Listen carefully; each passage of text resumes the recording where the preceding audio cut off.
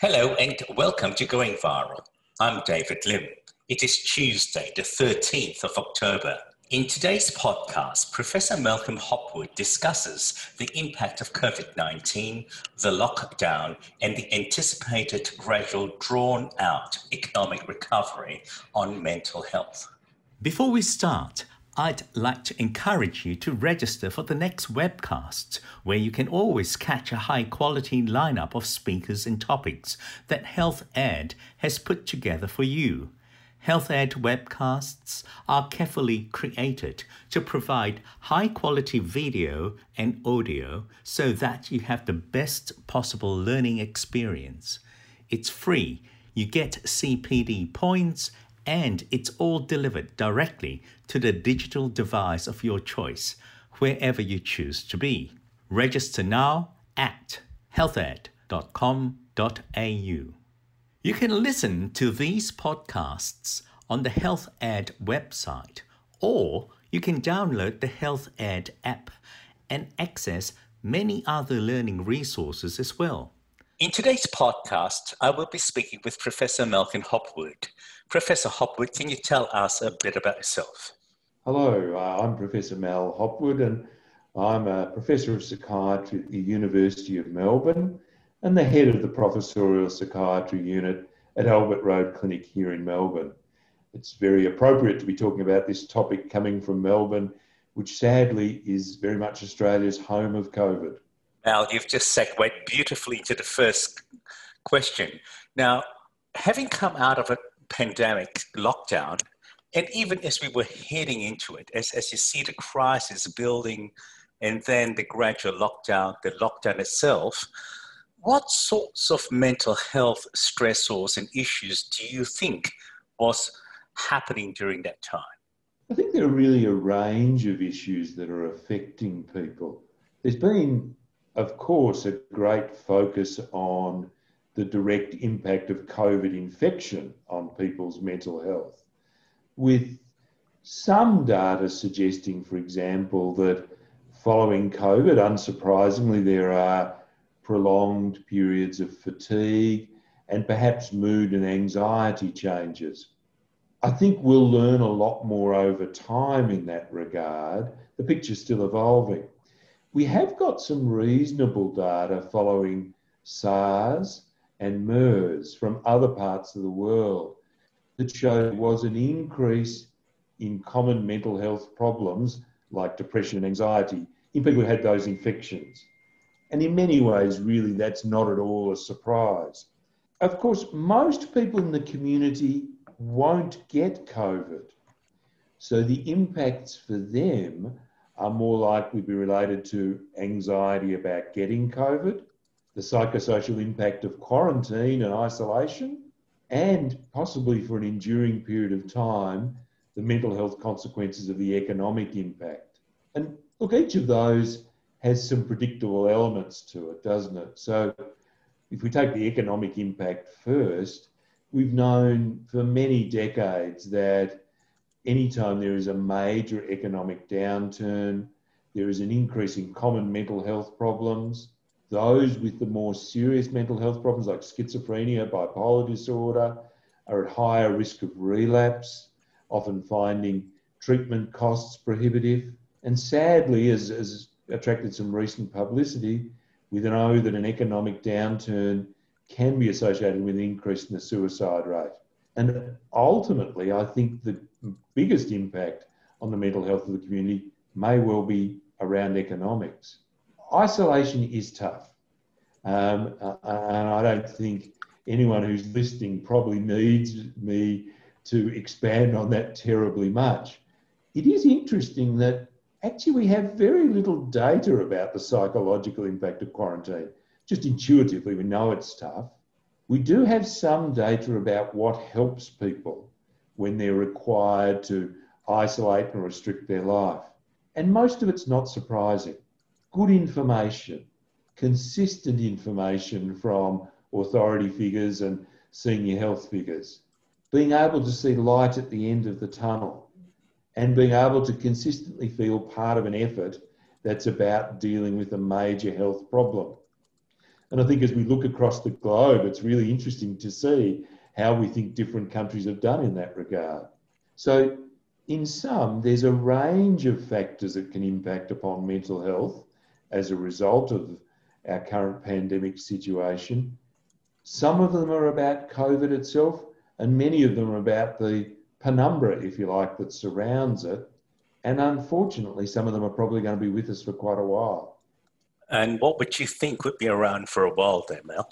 Well, I think in particular, the economic impact, one assumes is going to take us a while to recover from.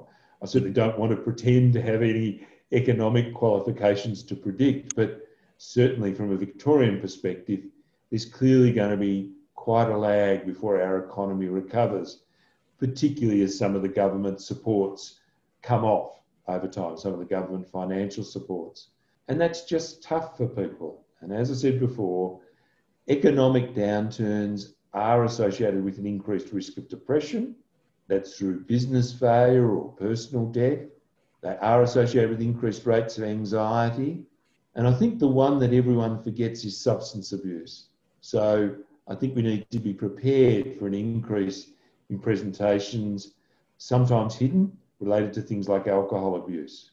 There's also been a lot of publicity, hasn't there, about the risks of other psychosocial consequences like domestic violence. And often they are clearly deleterious to mental health as well. Mel, I think you touched on some very important issues that will surface at the general practice, but unless we actively explore and look for them, we may not find them. Yes, it's so true, isn't it? We all know from both our experience and the data that even with the better situation around public education, with things like depression and anxiety, and some reduction in stigma, many patients don't present, or even if they come to see us, they don't always talk about their mental health symptoms. And many of my GP colleagues will talk about the patient who comes to see them for something else, and with about 30 seconds left to go in the consult, will bring up their problems with depression and anxiety, which can be really difficult. I think it's certainly a time we need heightened awareness of the need to look for these things. There's been a bit of discussion, of course, about whether we should routinely screen all patients presenting to primary care for depression and anxiety. And interestingly, the US Preventative Health Task Force recommended mandatory screening for depression for all patients who present to primary care. And that was before COVID. So it's probably more likely now. They did add a rider that you should only do that if you're then in a position to respond well. I'd like to think in Australia we do have the resource to respond, but that's an interesting debate. Certainly the increased funding for psychology sessions will help in those places where psychology is readily available. I think at the end of the day, though, there's no substitute for us being aware of the issue as doctors. I still think the most effective way of picking up depression and anxiety is if you get asked about it by your doctor, who then responds in an appropriate way. And really, it should become part of our verbal health screening for every new patient. I think that's such an important bit of advice, Mel. I just want to bring up a slightly different angle here, in the sense that many people have been talking up a vaccine. You almost get a feeling a vaccine is going to be around the corner, and that somehow it's a silver bullet, it's going to be 100% effective, and life goes back to the old normal. However, in my conversations with many virologists and people who are in the vaccine fields, Mel, the feeling is that they might have got the timeline wrong. It's not going to be quick. And even if it was around, it may not be that efficacious, and that there is concern that we're talking up people's hopes only to crush them. So I put to you, Mel, what would happen in a situation like that? I think it's a very interesting question. Certainly, in my conversations with virologists and the public health experts, they too are expressing caution about the vaccine story. And history would suggest producing effective vaccines is not a simple task. I think in our public health messaging, there's a great challenge for our leaders that it's a difficult thing to discuss measures like social distancing, hand hygiene, restrictions like we've had a curfew in Victoria, for example. They're not easy things to tell people about. But in living with this pandemic, they're the appropriate things to be talking about. It's okay to discuss a vaccine and development of new treatments, but as you say, they're not guaranteed, and we are running the risk of creating poor outcomes in terms of people's mental health. So if people are banking on a vaccine that's not guaranteed, and it doesn't come anytime soon, dare I say it, even before the US election, then we're going to let them down psychologically, and they're not going to be happy with us.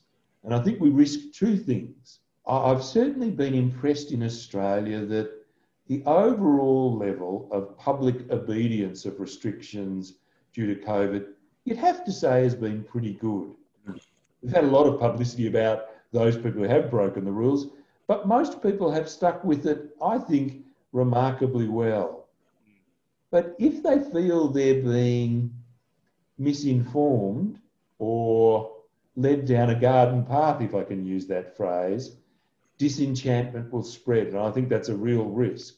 Is it also a risk in terms of them feeling increasingly hopeless, fearful, and then more at risk of things like depression and anxiety? Yes, I think that's possibly so.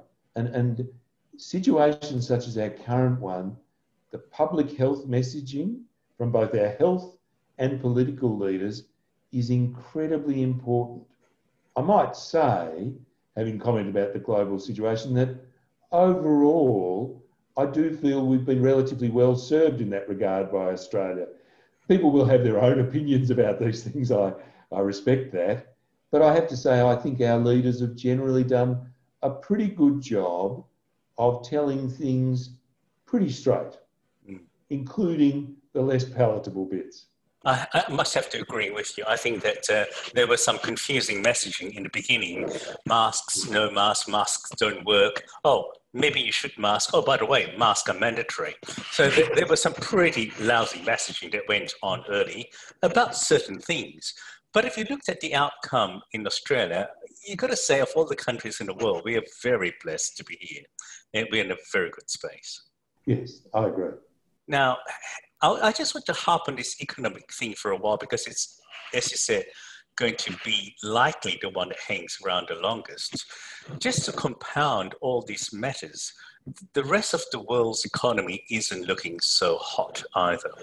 And the problem with that is that it means that the recovery may actually not be a V-shaped at all, and a very, very gradual reverse tick one. So I guess my question to you, Mel, is how do countries and communities cope under duress for long periods of time where the wealth that one has been used to is probably no longer there and not there for a long time? The overseas holiday that you always go on is a dream. Do you think it has the chance of fracturing society, or is there just that chance that hardships actually bring people together? Hardships certainly can bring communities together, perhaps for a period of time. So I think societal cohesion so far during the pandemic in Australia has been pretty good. And we've not seen mass outbreaks of disquiet. But once the risk due to the pandemic is gone and we're left with the economic aftermath, that can become more challenging. As I said before, every economic downturn in the past, most recently the GFC globally, of course, we have quite good data from a number of countries about the negative impact on mental health, perhaps most tightly shown in relation to national suicide rates. There was a projection, I'm sure many of your listeners will be aware of, coming out of the Brain and Mind Institute in Sydney, led by Ian Hickey, that looked at the likelihood of an increased risk of suicide depending upon the level of reduction in gross domestic product. And there's a pretty tight correlation with something like a doubling of the suicide rate if we were to have a more than 10% GDP fall. Now, that's a pretty dramatic fall in GDP, it needs to be said. And I say that as a non-economist, obviously. But there is that clear link. And of course, beyond the suicide rate, we're talking about personal suffering with disorders like depression and anxiety more broadly. So I think that is a real phenomenon. I guess that perhaps part of the question is, well, what can we do at a community and individual level that might help our resilience in the face of that threat? And I think that's an intriguing question and probably less well studied than is ideal. We've seen some debate at the minute about the retention of economic support to those who are, for example, unemployed, and what level that support should be at. And one of the questions that could arise out of that is, how clear is the link between specific individual economic circumstance and things like depression? And the answer is there is a clear link. Now, also implied in your question is, well, is there an absolute level of that? For some of us, it's as much about our perception of the economic situation, isn't it? I used to be able to do X, Y, and Z, be able to go out for dinner regularly or watch whatever I wanted on the internet, and now I can't, even though I'm not starving or homeless. It's difficult to actually get good data about this. But we do know from clinical experience that absolute poverty clearly does correlate with a higher risk of depression. But equally, for the individual who previously did well and, let's say, for example, ran their own business, the loss of that business can be devastating and a trigger for an episode of depression. So I think it affects us all. It is interesting, and it's probably more conjectural than evidence-based, about how does the response of our leadership to the economic crisis play out in terms of our response. So if they play nice and actually collaborate in discussing effective ways to deal with the difficulties, will that facilitate that sense of working together as a community in the face of tension? I personally think there is something in that. Whereas if we're fractured and divided, does that increase risk? I think that might be so. Now, one of the difficulties in getting data about that is, how do you measure the level of a society's divisions? It's not an easy thing to do, probably. But there is certainly some sense that the more we feel like we're all working together under difficult circumstances, that will help. Mel, I think without naming too many countries, looking across the Atlantic would tell us how leaderships divide and what happens to the ordinary citizens. As I said to you earlier, I'm just so thankful I'm in Australia. Indeed, indeed. So there are two sets of issues that we want to deal with as GPs. Issues that as we come out of the lockdowns, what are GPs likely to encounter? How do we meet it and deal with it very quickly? And in the longer term, we've already mentioned some of those things, talking about depression, but especially of resilience. What is our role in both coming out of lockdowns and in terms of dealing with the ongoing rolling effects of economic downturns? I think we're likely to see an increase in the common mental health problems as the main challenge. So the depression, the anxiety, the substance abuse. I think in meeting that challenge, the question is how to do that effectively as we open up our style of practice again.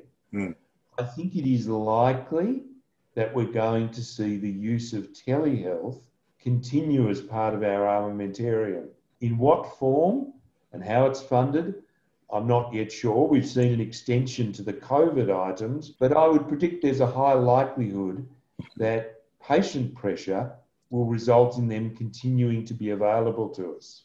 If that's so, I think that opens up some other interesting tools that might be of value to us, like online educational material that we can refer to a little more readily, even some online therapies through things like the Commonwealth Mental Health Portal. And of course, as mentioned before, we've got the extra psychologist sessions that are accessible.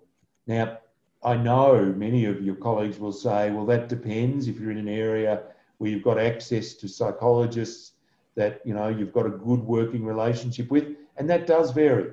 I accept that.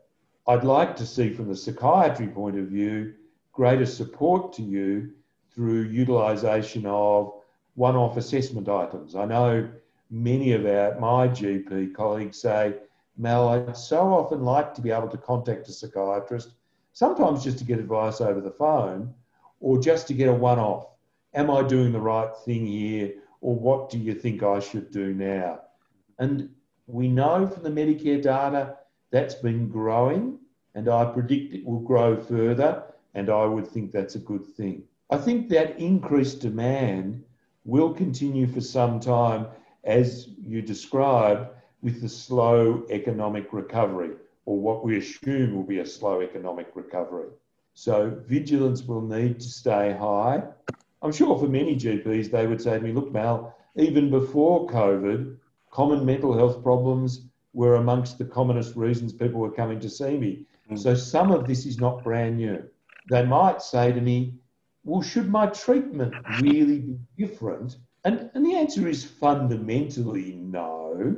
We do need to be aware that circumstances that are relevant to people's depression may change. So retaining awareness where possible of things like what economic supports are available for people, sometimes that can be a really important intervention, can't it? If we can help you get this economic support and that relieves a bit of pressure, that could be a key intervention. So you'll only be able to do that if you know what they are and how the person can access them. So that sort of cultural knowledge, I think, is important. But does our use of antidepressants, for example, change? Not fundamentally. I would comment about the lifestyle issues in the treatment of depression. So certainly in Victoria, where we've had all these restrictions, do I think for many people things like exercise and diet and perhaps a little bit of extra drinking might have gone in the wrong direction? I think that's very likely. So attending to those things too, encouraging people to re-engage with good diet, regular exercise, cut back a bit on the alcohol and the bad food, that will never go astray. And is there any value in looking at the fact that things will eventually improve, that there is eventually going to be a light at the end of the tunnel? Well, I always think so, and perhaps sometimes these things are at a personal philosophical level, aren't they? But history would say to us that eventually it is likely that we will get on top of this. And I say that not wishing to sound like we're going to get on top of it next week, but we will, and economies do recover. I am optimistic about that. Sometimes when you're feeling particularly depressed or anxious, it can be very hard to see the possibility of a positive future. And we always have a role in maintaining hope. Mel, I've really appreciated both the sensitivity and the width and depth of your comments. They've been very valuable to us as GPs. Before we leave you, is there any other final words you might like to share with our listeners? Well, I think, David, I'd just like to reinforce that message to your listeners about the importance of vigilance. We know in our communities that rates of depression and anxiety are going to increase. So as publicly responsible physicians, part of our job is to look for those problems, just as we would for a growth in diabetes, hypertension, or any other major health problem. Keep your eyes open, and when you see it, treat it aggressively. Well, I think that's an incredibly powerful message and an important one. I thank you for the time you've given us. Thank you, David. It's been a real joy and pleasure speaking with you, Mel. I wish you a good day. All the best. Just a quick reminder as we wrap up to encourage you to register for the next webcasts, where you can always catch a high-quality lineup of speakers and topics that Health Ed has put together for you. Health Ed webcasts are carefully created to provide high-quality video and audio so that you have the best possible learning experience. It's free. You get CPD points, and it's all delivered directly to the digital device of your choice, wherever you choose to be. Register now at healthed.com.au.